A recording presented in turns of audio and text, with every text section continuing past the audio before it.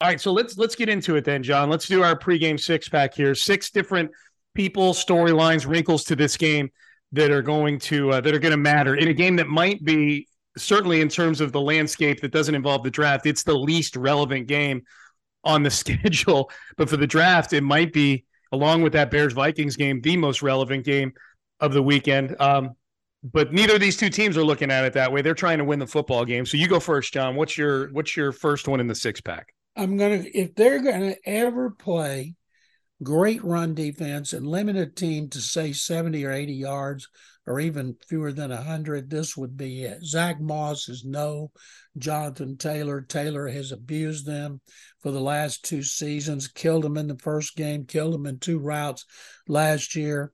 The run defense, like last week, first time they given up a long play, gave it up 62-yard run to Travis Etienne, but in every other carry by the Jaguars, they averaged only 3.5 yards.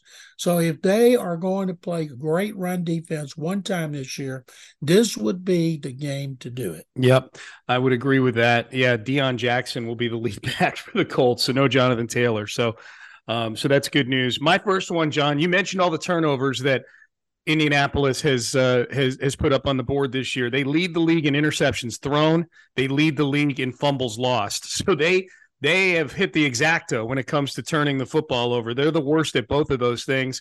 So my first one is Jalen Petrie, who has had a good last couple of weeks from a turnover standpoint, missed a couple tackles, big tackles against Jacksonville. That's going to be something Petrie just needs to work on in the offseason and in training camp next year. He's not all of a sudden going to fix all of his tackling issues in week 18. But he has been around the ball a lot more in the second half of the season since that Bears game in week 3. He had the 2 picks, and then he was kind of quiet, but he's been around the ball a lot more. First rookie in league history with 5 or more interceptions and 125 or more tackles. He's going to need to have a monster game if he's going to set the rookie record for tackles for the Texans, because D'Amico Ryans has that. I think he needs 18 or 19 tackles to break that record. But with Jalen Petrie going against the team in the league that turns the ball over the most of any team, I expect Jalen Petrie to be around the football again and get himself 1 or 2 more in week 18 and close out what has been, I would say, a B+ to A- rookie year for Jalen Petrie. I agree 100%, but the Texans need to correct something. That stat, they say at least 125 tackles and 5 interceptions in history. No, it goes back to 2000. Oh, okay. Sorry. No, that's my fault then. No, it's not your fault. It's theirs, because that's what they put out. And we all tweeted. And so in their notes, they have 2000, and I checked, and they said that's as far back as the stats go. And I'm thinking there's probably a lot of teams could go back and figure up how many rookies they've had that had that, but it does go back to 2000. Another thing you're right about, him improving his tackles. And I'm thinking, how do you improve your tackles? You can't touch anybody in the off season. They don't hit in training camp. They don't really give them a chance to tackle anybody until preseason games start. So I'm not sure. Maybe he practices better angles, but it was mainly that he would get there and he would get a hand on them and they would break the tackle issue he never had at Baylor. But I'll look for him to have another big game. It'd be great if he had a bunch of tackles and closed in on D'Amico. Oh, man, he needs 2 on this last drive to give people something positive to talk about other than the first pick. Yeah, well, here's the thing, John. 2 things on that. One, I asked him about improving his tackling when he was on the postgame show with us this past weekend, because he himself brought up missing a tackle on ATN on that 62-yard touchdown run. Angles, he kept bringing up angles. And some of that is film study, and looking and watching what he did wrong on some of the plays where he was taking poor angles. I think he feels like that's the biggest issue with him, is the angles he's taking, the speed of the NFL game, maybe versus the speed of the Big 12, adapting to that. So that's number one. Here's the other thing, John, about setting the tackle record, is that if Jalen Petrie is getting 18 to 20 tackles, it probably means the Texans lose that football game. Because if your safeties, as we've seen throughout this season, are leading your team in tackles, it means there's a whole lot of stuff making it into the second level of the defense. So that might be good news if Jalen Petrie gets that many tackles. It mainly means he's been making a lot of tackles against the run. I'd like to see a breakdown and see how many of his tackles are guys that caught the ball compared to running backs. Mm-hmm. And considering they're the worst team in the league against the run, I'm thinking he's getting a lot of tackles because of the running backs getting into the secondary. Remember when Jonathan Owens was getting so many early on, then they started rotating him. But the key would be for him not to get many, which means they're containing the run without him, and would leave him back to worry about wide receivers for a change. Yep. All right. What's your next one, John? Quarterbacks, Davis Mills, he's been terrible. Jeff Driscoll, this thing, Pep Hamilton, this is going to be Pep Hamilton's last game, and I'm so glad we're not going to have to watch this offense with him coaching it again. You know, I don't like the Driscoll experiment anymore. I haven't since the one game they used it to confuse the Cowboys, and now it doesn't confuse anybody but them. It would be nice for Davis Mills to have a game consistent from start to finish. You know, in the previous game when they beat the Titans, in the last two drives in which they scored, they didn't bring in Driscoll. They just left in Mills. And so the next drive after that, they brought in Driscoll. So I think if they left Driscoll out of it and Mills could stay on the field, maybe it would help him a little bit. But I know he would love to go out winning a game and playing really well. But the fact of the matter is he's regressed so much.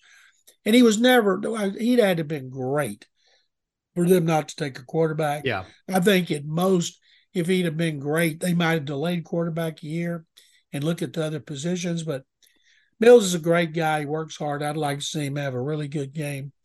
We're saying all this, a really good game, but run and fumble and set up the winning touchdown for the Colts. Yeah, throw for 345 yards because you're behind by 24 points in the second half. Yes. Garbage yards. Perfect. Garbage yards. Yeah, he's good at that. He's done that before. All right, John, my next one, your favorite Houston Texan, Rex bleeping Burkhead. Two things. One, this is probably our last game, I hope, of Rex bleeping Burkhead.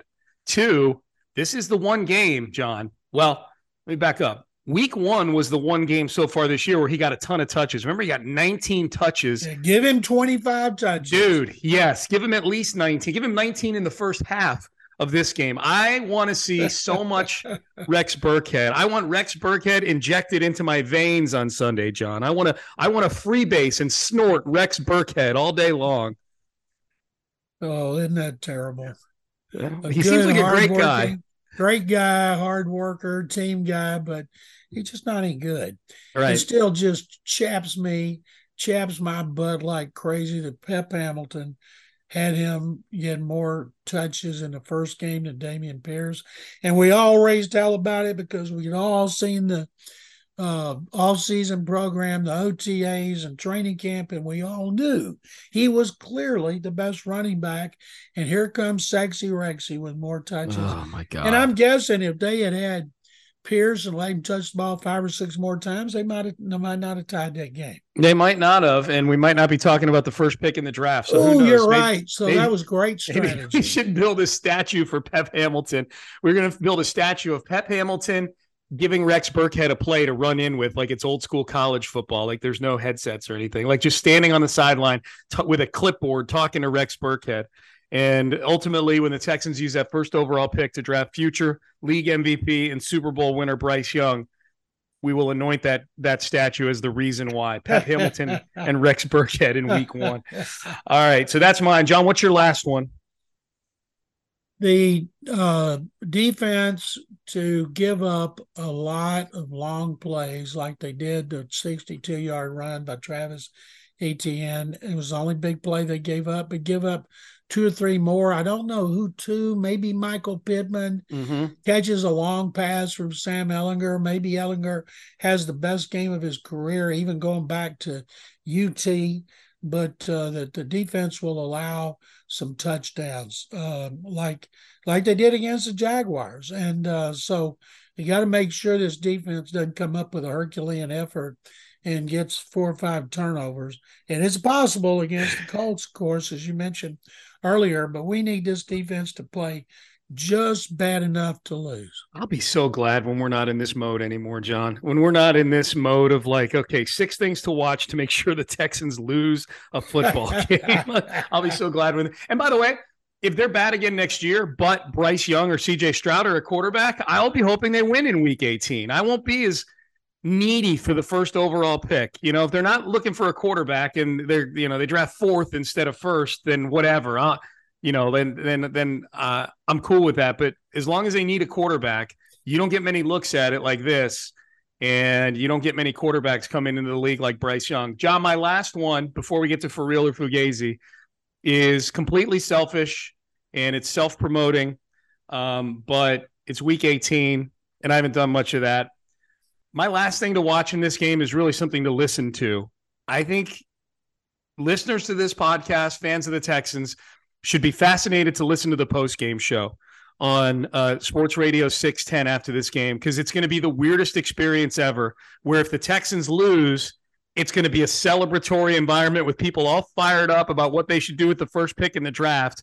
If they win, I guarantee the phone lines will be jammed with people pissed off that they won that football game. It'll be the weirdest post-game show of all time, but I promise it will be entertaining.